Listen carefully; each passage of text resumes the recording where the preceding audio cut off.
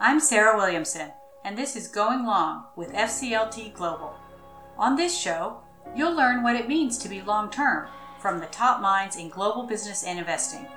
Leaders from companies and investment organizations join us to discuss how they are leading their teams for the long run on issues including capital allocation, risk management, climate change, and sustainability. To learn more, visit our website at fcltglobal.org. This is Sarah Williamson. Thank you for joining us at FCLT Global's podcast, Going Long. Today, our guest is Mark Machin, the President and CEO of CPP Investments. He's been in this role since June of 2016, where he's responsible for leading CPP Investments and all of its investment activities.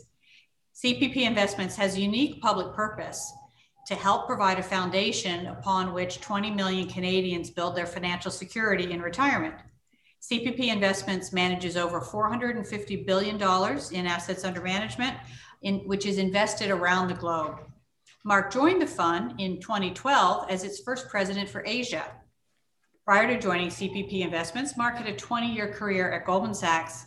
Mark has also been the chair of the FCLT Global Board since January 2020, and CPP Investments was a founding member of FCLT Global. So Mark, thank you so much for joining us for this podcast today. It's a huge pleasure. Great to be here. So maybe we can start with the basics, which is many people are familiar with the Canadian model, but not everybody. So could you describe a little bit about the Canadian model for retirement savings and CPP in particular, both your purpose and your time frame?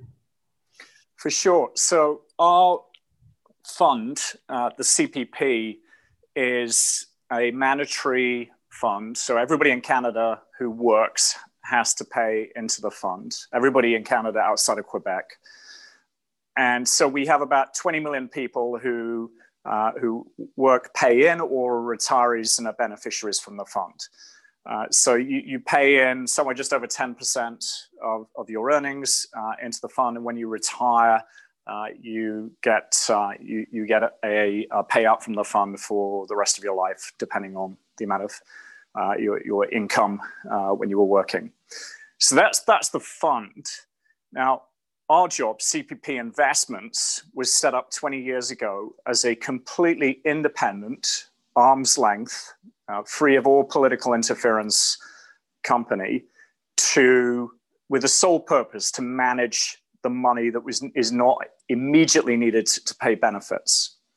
So that's how we were set up 20 years ago. And we were given a very, very simple purpose, which is to maximize returns on the funds without undue risk of loss. Now, I say simple. It is simple. It's terrific that it's simple and clear, but any people who are listening who are in the funds management or the finance world, which I suspect most people are, know that maximizing returns without undue risk of loss is far from simple in practice. But in any event, that's how we're set up. And so we have grown over the last 20 years from when we first took on the first dollars of money to today having somewhere around $460 billion of assets under management. We invest around the world. We invest across public markets, across private markets, real assets. And we have 9 offices. We have approaching about 2,000 people. And we manage the money in this broadly diversified portfolio in order to achieve that objective of maximizing returns without undue risk. Now, the final thing I say, and why we're so interested in long-term and FCLT Global, and why we're so attached to the organization is because long-term is in our DNA. It is exactly what we're asked to do, because ultimately we are growing this pool of capital for people's retirements over many generations. So we have a pool of money that people have to contribute to. It's a very predictable pool of money. It's a pool of money that people can't take their money out of other than when they retire. And that comes out in a very predictable way. So it is a very stable and inherently very long-term pool of capital with a goal of building these savings into retirement security over many, many, many years. So long term is in our DNA, in our blood. So that makes perfect sense given your time frame and your liabilities. But how have you actually baked that in, the long-term mindset into what you do? Because of course there are many pension plans around the world that also have long-term liabilities. Perhaps they have different structures than yours, of course, but that struggle with this tension between short-term and long-term. And while there may be long-term goals, the short-term tensions sometimes overwhelm them. So can you give us a couple examples of some of the steps that you all have taken to actually bake in that long-term mindset across those almost 2,000 people and all those activities around the world? Yeah, for sure. And so first of all, we do have a little bit of a structural advantage over many pension funds here in the world. And that is that we have more money coming in from our contributors than we have to pay out to our beneficiaries for many years to come. And that comes out of a long-term issue in that the fund itself was set up in the 1960s. It was set up as a pay-as-you-go fund. It was set up based on demographic projections in the 1960s, which changed quite profoundly. And to cut a very long story short, it basically was heading into crisis and running out of money in the 1990s. So it was completely restructured in the 1990s. It was put on a sound footing.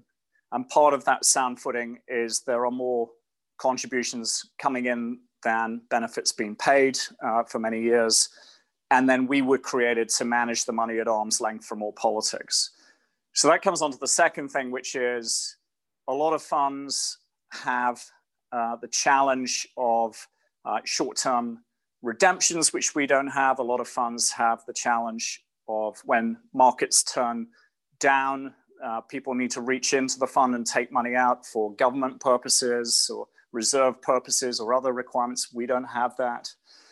So we are blessed with a number of very strong structural advantages. That said, we've also really worked hard to encourage our teams to have a long-term mindset. So we really take advantage of that. So we're not traders. We don't try and compete in a short-term trading space, a high-frequency space or short-term trading space.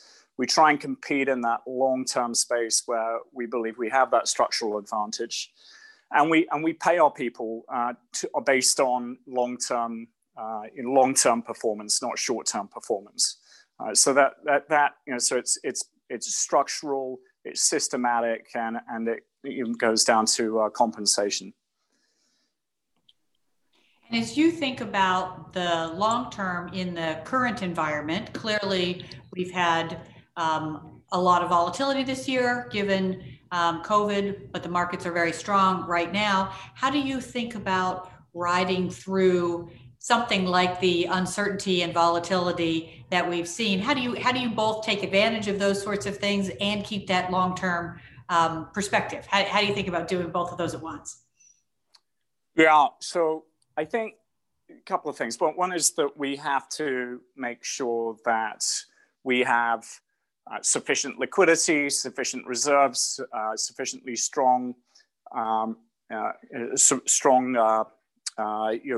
reserves to comply with any requirements that we may have in the shorter term for our portfolio companies, for liabilities that we have, or even in the very unexpected case which happened in the last 12 months, where we actually, with this incredible spike in unemployment, almost looked at having a net outflow from the fund. And that was, I say we almost had that, but it's not actually happened. So the first thing is to make sure that we have those sufficient conservative reserves in place. Second, then, is to make sure we also have the capabilities to move quickly on opportunities in markets where we see significant disruption and significant value opportunities, which again we did to a decent degree back in April, May.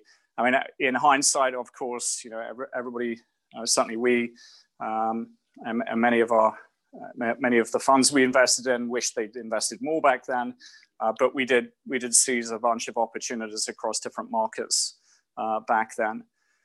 The third thing is, which I'm sure we're going to talk about more, is maintaining that long-term perspective and making sure that we're not caught up in over-focused in recency.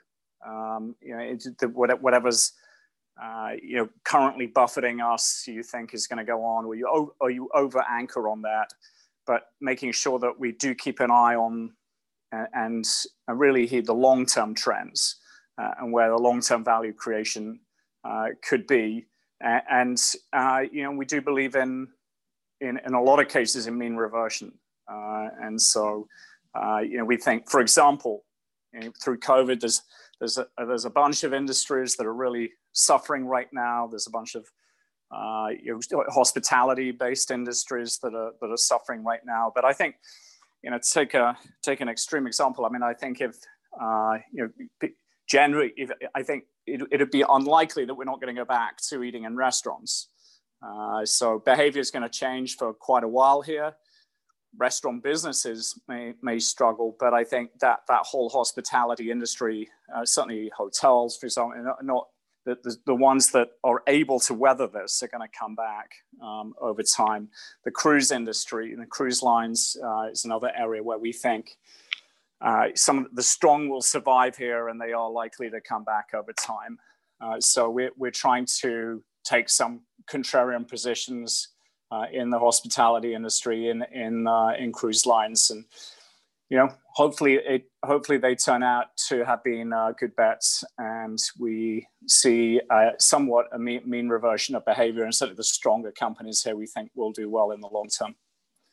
I know you've spent a lot of your career in Asia, and obviously the response in some countries in Asia has been different than in countries in the West to COVID, and the economies are behaving differently as well. So how do you think about the diversification across countries, particularly in this kind of particularly in this kind of environment, and also in the long term? How do you think about investing in the long term in Asia versus other parts of the world?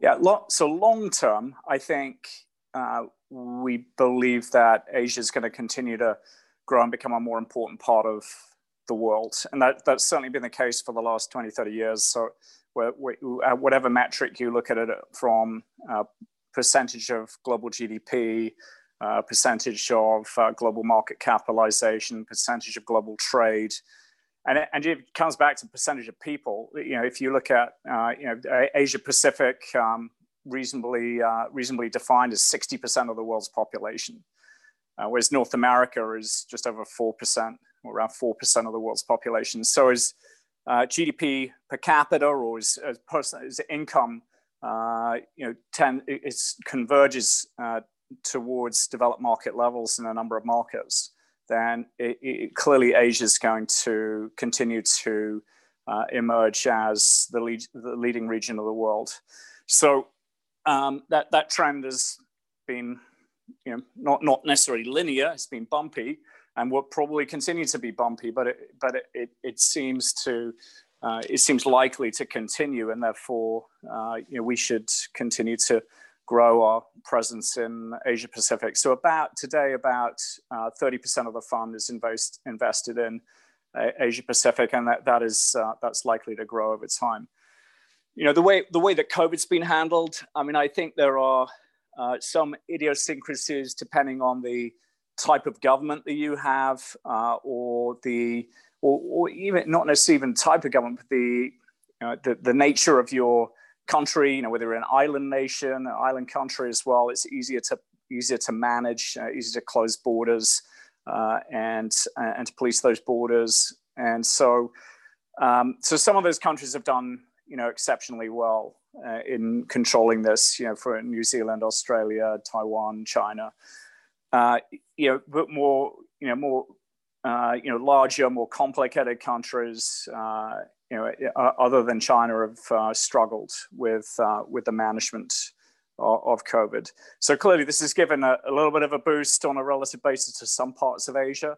But I think the longer term trend is the more important one. So another long-term trend that we see that I know you all have been involved in is thinking about gender equity and diversity in markets. Clearly, the road to both gender and racial equity may be a bit bumpy, but hopefully the direction of travel is clear. And I know that CPP has been a leader in thinking about how corporate leaders can identify and attract diverse candidates. Can you talk about sort of your perspective on the role that you have as a large shareholder in encouraging companies that you invest in to be more diverse, how you see that and how you see that playing out over the next few years? Yeah, for sure. And this is an area that we can talk a lot about. It's one where I think the good news is there's a lot of momentum for change here, and that is that's excellent. So we ultimately want to create long-term value, long-term risk-adjusted returns, and we think there's more than sufficient evidence to show that. And FCLT Global's done this work as well. There's more than sufficient evidence to show that long-term risk-adjusted returns are correlated with diversity on boards, diversity of senior management. We ourselves did a meta-analysis of about 100 external research reports. We also did our own analysis of several thousand securities, looking at long-term value creation and controlled for all sorts of other aspects that could have led to that, whether it's industry sector or type of company, growth versus value, or all these other factors. We controlled for all these factors and then looked at diversity alone, isolating that alone, and it looked really compelling to us that it is correlated with long-term value creation. So plenty of quantitative analysis proving that. And then in practice, I think it's quite clear why, in that it leads to more robust decision-making, better decision-making, more diversity of thought, more challenge. Now, diversity is hard. It's a little harder than assembling a bunch of people who are of same gender, same group, same mindset. But that can lead to the perils of groupthink and also a little bit of lazy thinking as well. So I think if you work hard, if you create this diverse environment, you can get much better outcomes. We see it in our own organization. We've seen it in so many other organizations. So with that in mind, we're not doing this to change the world. As one of my fellow board members in FCLT Global has said, the discussion here has gone from values to value.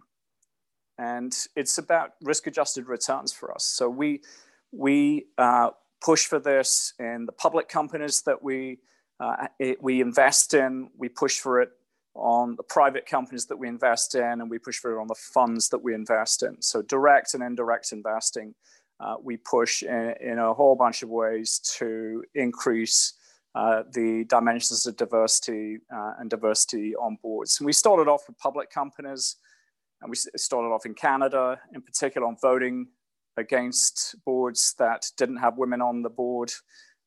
We took that and extended that out globally a couple of years ago. We've increased the requirements in Canada to 2 board directors, and we continue to increase this across. We'll continue to increase this probably across the world, and we continue to push this on the private side as well.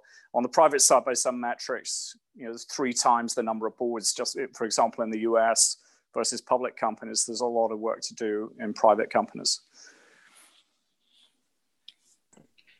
And that leads to this whole discussion of stakeholder capitalism. So there are varying definitions of stakeholder capitalism, but there's a lot of discussion about the idea that capitalism is really meant to benefit all of the stakeholders rather than simply the short-term shareholder. You, of course, are a long-term shareholder. So how do you think about, as a long-term shareholder, how do you think about stakeholder capitalism and its effect on your returns as probably one of the longest-term shareholders that are out there? Yeah, well, I'd say, ultimately we do, our fund and our pensioners do depend on the financial returns. So ultimately that is important. But I'd say there's not a lot of misalignment here, certainly when it comes to ESG. So I'll start off with ESG and environmental social governance concerns. There's not a lot of misalignment between ESG and good risk-adjusted long-term returns. I mean, and some of this is sort of obvious or maybe simplistic from a distance. I mean, companies that in the short term trash their environment are going to end up with a lot of fines, a lot of regulatory issues, a lot of risk, a lot of health issues, legal issues. And so, thinking about long-term environmental degradation is probably aligned with a lot of companies' long-term returns. Similarly, with social issues, I mean, companies that abuse labor, companies that don't engage with our local communities are going to end up with similar problems with the environments and the communities that they live in, and also with their customers. Customers' behavior, customers are not going to like these companies, not going to want to engage with these companies, don't want to buy their products. And likewise on the governance front, we talked a little bit about diversity, but again, poorly governed companies generally are not great bets in the long term. So all of these indicias are generally aligned with the long term. Now, what we tend to look for is those indicias that really matter to that particular industry or that particular company, and weight those importantly. So, for example, the water consumption of an asset manager, a publicly traded asset manager, is probably less relevant to us than the water consumption of a textile company. So how much the textile company thinks about water security, water consumption, clean water in the environment and communities around it. That probably matters a lot more to us than looking at how much a publicly traded asset management company in New York uses water. So it's things that are really relevant and things that are really relevant for the long-term viability of the companies. So when I think about stakeholder capitalism, some of this is common sense that you need to look after. If in the long term, it's common sense. It means you need to look after not just your shareholder, but your customers, your employees, your community, and then think about the environment and these social and governance obligations. And as we think about the environment or climate in particular, clearly as a long-term investor, climate is both a risk and an opportunity for you. So, climate is a risk in terms of assets you might own or real changes in, patterns of weather or migration. But it's also an opportunity in that it looks like as we transition to a greener economy, there will be a need for significant amounts of capital to retool and transition. So how are you thinking about kind of the risks and the opportunities of investing with a climate lens, and how do you expect that to change over the next few years? Yeah, I mean, this is a massive issue. It's one that we've been working on for the last 11 years or so, and is the big issue of our time. And the good news here is, at the time we're doing this podcast, the US is back in the Paris Agreement, and we are rapidly heading towards COP26 and the hopefully even more momentum in the world to tackle this. But this is, I think this is somewhere where there's momentum, but there needs to be a lot more momentum. I mean, I think some of the biggest moves have been companies announcing when they want to go carbon neutral, countries announcing companies, and now countries announcing that as well. And I think that's going to really accelerate a lot of activity here. The more countries that set those goalposts, the more companies are going to have to move to meet those carbon neutral dates. I mean, someone said the best news of last year was China's announcement of carbon neutral, which, is 2060, but doing some back of the envelope calculation, they calculated that's probably going to reduce the world's temperature by that time by about 0.3 degrees. So that's someone said that's probably the best news of last year. There's a huge amount that's going to go on here. From our point of view, again, we look at it through this risk-return lens, and there are multifaceted risks that we need to understand. There are risks when we invest every major investment we make, we put through a climate change lens, and we have to think about things like what will be the physical and geographical changes that could happen that are caused by climate change. What are the regulatory changes that are inspired by climate change that could impact the company? What are the consumer behavior changes that could impact the company? So, for example, we recently invested in toll road in Indonesia. It's going to be a long-term investment. We expect to hold it over many decades. And one of the most important risks to that investment is, even though it's just a road between two cities, one of the most important risks is climate change, and what's that going to do to flooding patterns? What's that going to do to maintenance costs? What's that going to do to traffic patterns on the island? So these things are really important for us from a bottoms-up perspective for each investment that we make, and also from a top-down perspective, we're trying to be thoughtful about how we construct the portfolio overall, and take climate risk into account as well from a top-down perspective.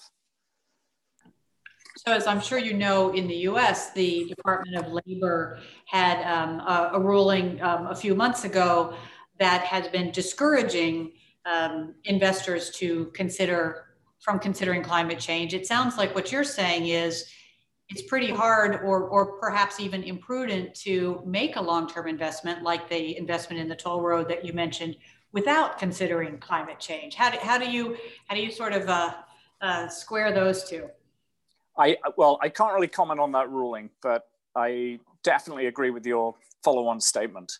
So I definitely agree that it would be imprudent to make a long-term investment without considering climate change. Now, in some cases, maybe in a bunch of cases, it's not going to matter that much. But I think you need to really think about it for every investment, and you need to think quite carefully, because it may not be obvious. It may not be immediately obvious that you are running a bunch of climate risk by taking on that investment. There's going to be so much change here over the next decade, and there needs to be a huge amount of change. I think part of your previous question was, how do we think about this amount of capital that's needed to invest to catalyze this change?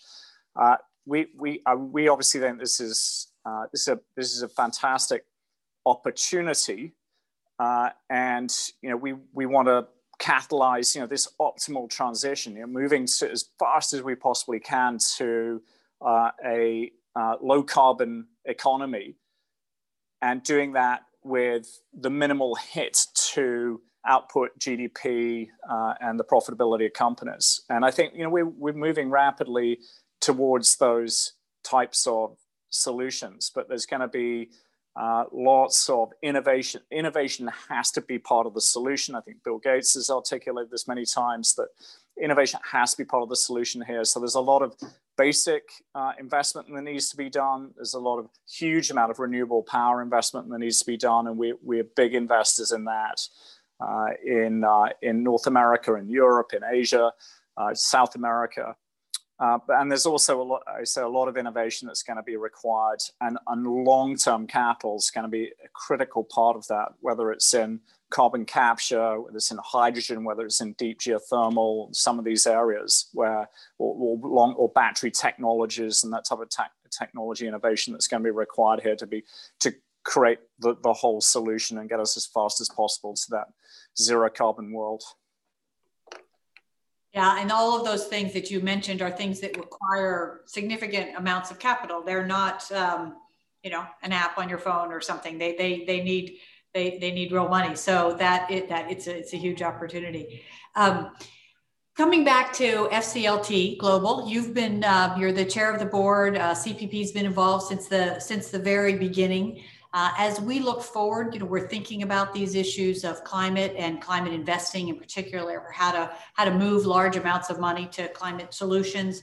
We're thinking a lot about governance and diversity. We're thinking a lot about stakeholder capitalism in practice.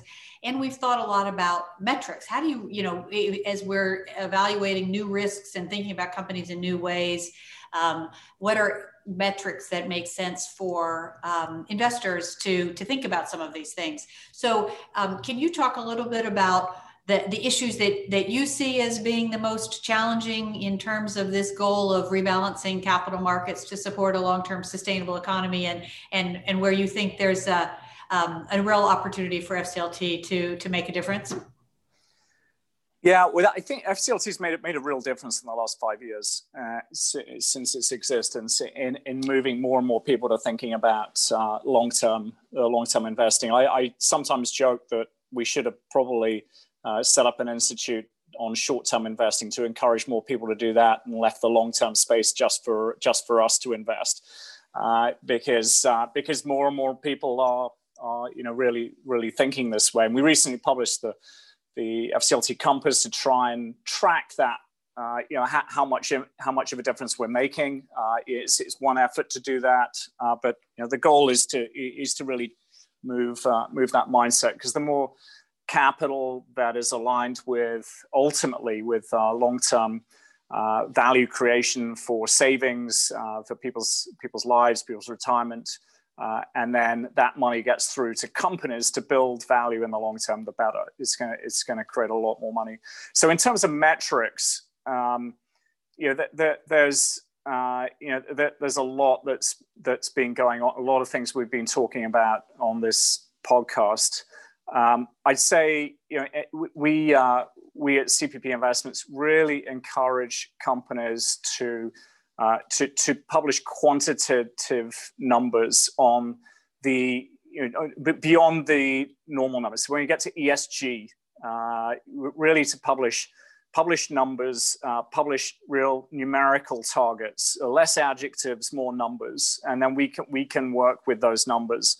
And we also been pushing for a standardization of numbers as well. So, for example, in ESG, we've been pushing for the SASB reporting methodology, the Sustainability Accounting Standards Board methodology. And for climate change, we've been pushing, along with our peers, the TCFD standard for climate-related financial disclosure.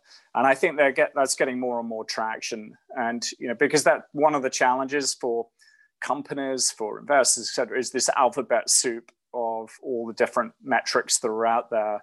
And so I think FCLT Global has also been pushing this consolidation of reporting and moving towards more quantitative metrics of these types of sustainability measures.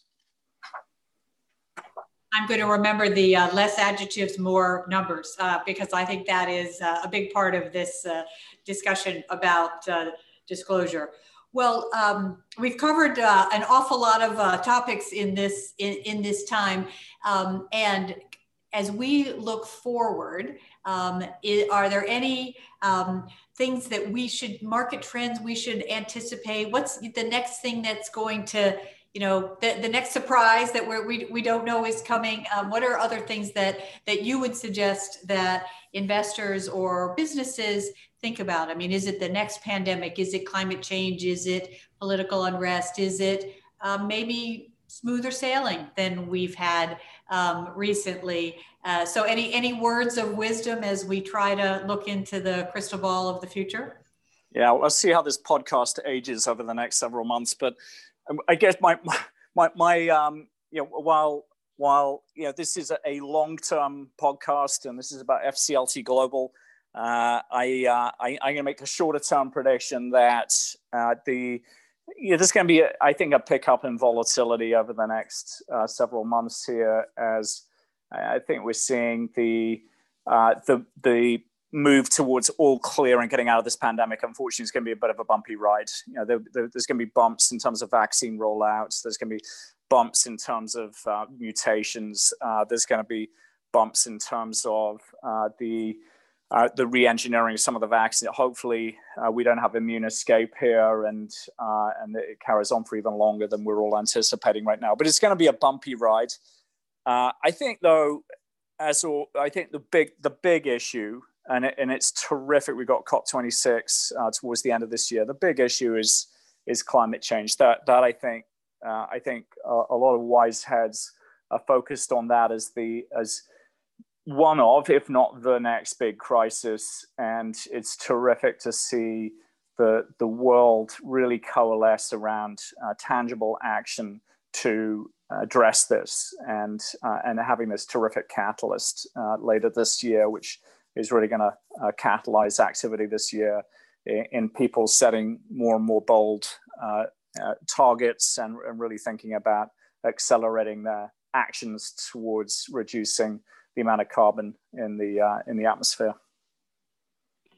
Yeah, it feels like there's a lot of momentum, and COP26 is a focal point of that. From FCLT's perspective, we are thinking hard about how do we use the capital markets to support that transition to a greener economy. How can the capital markets be supportive of the responses to climate change? And so that's going to be a big part of our agenda over the next few months, leading up to COP26.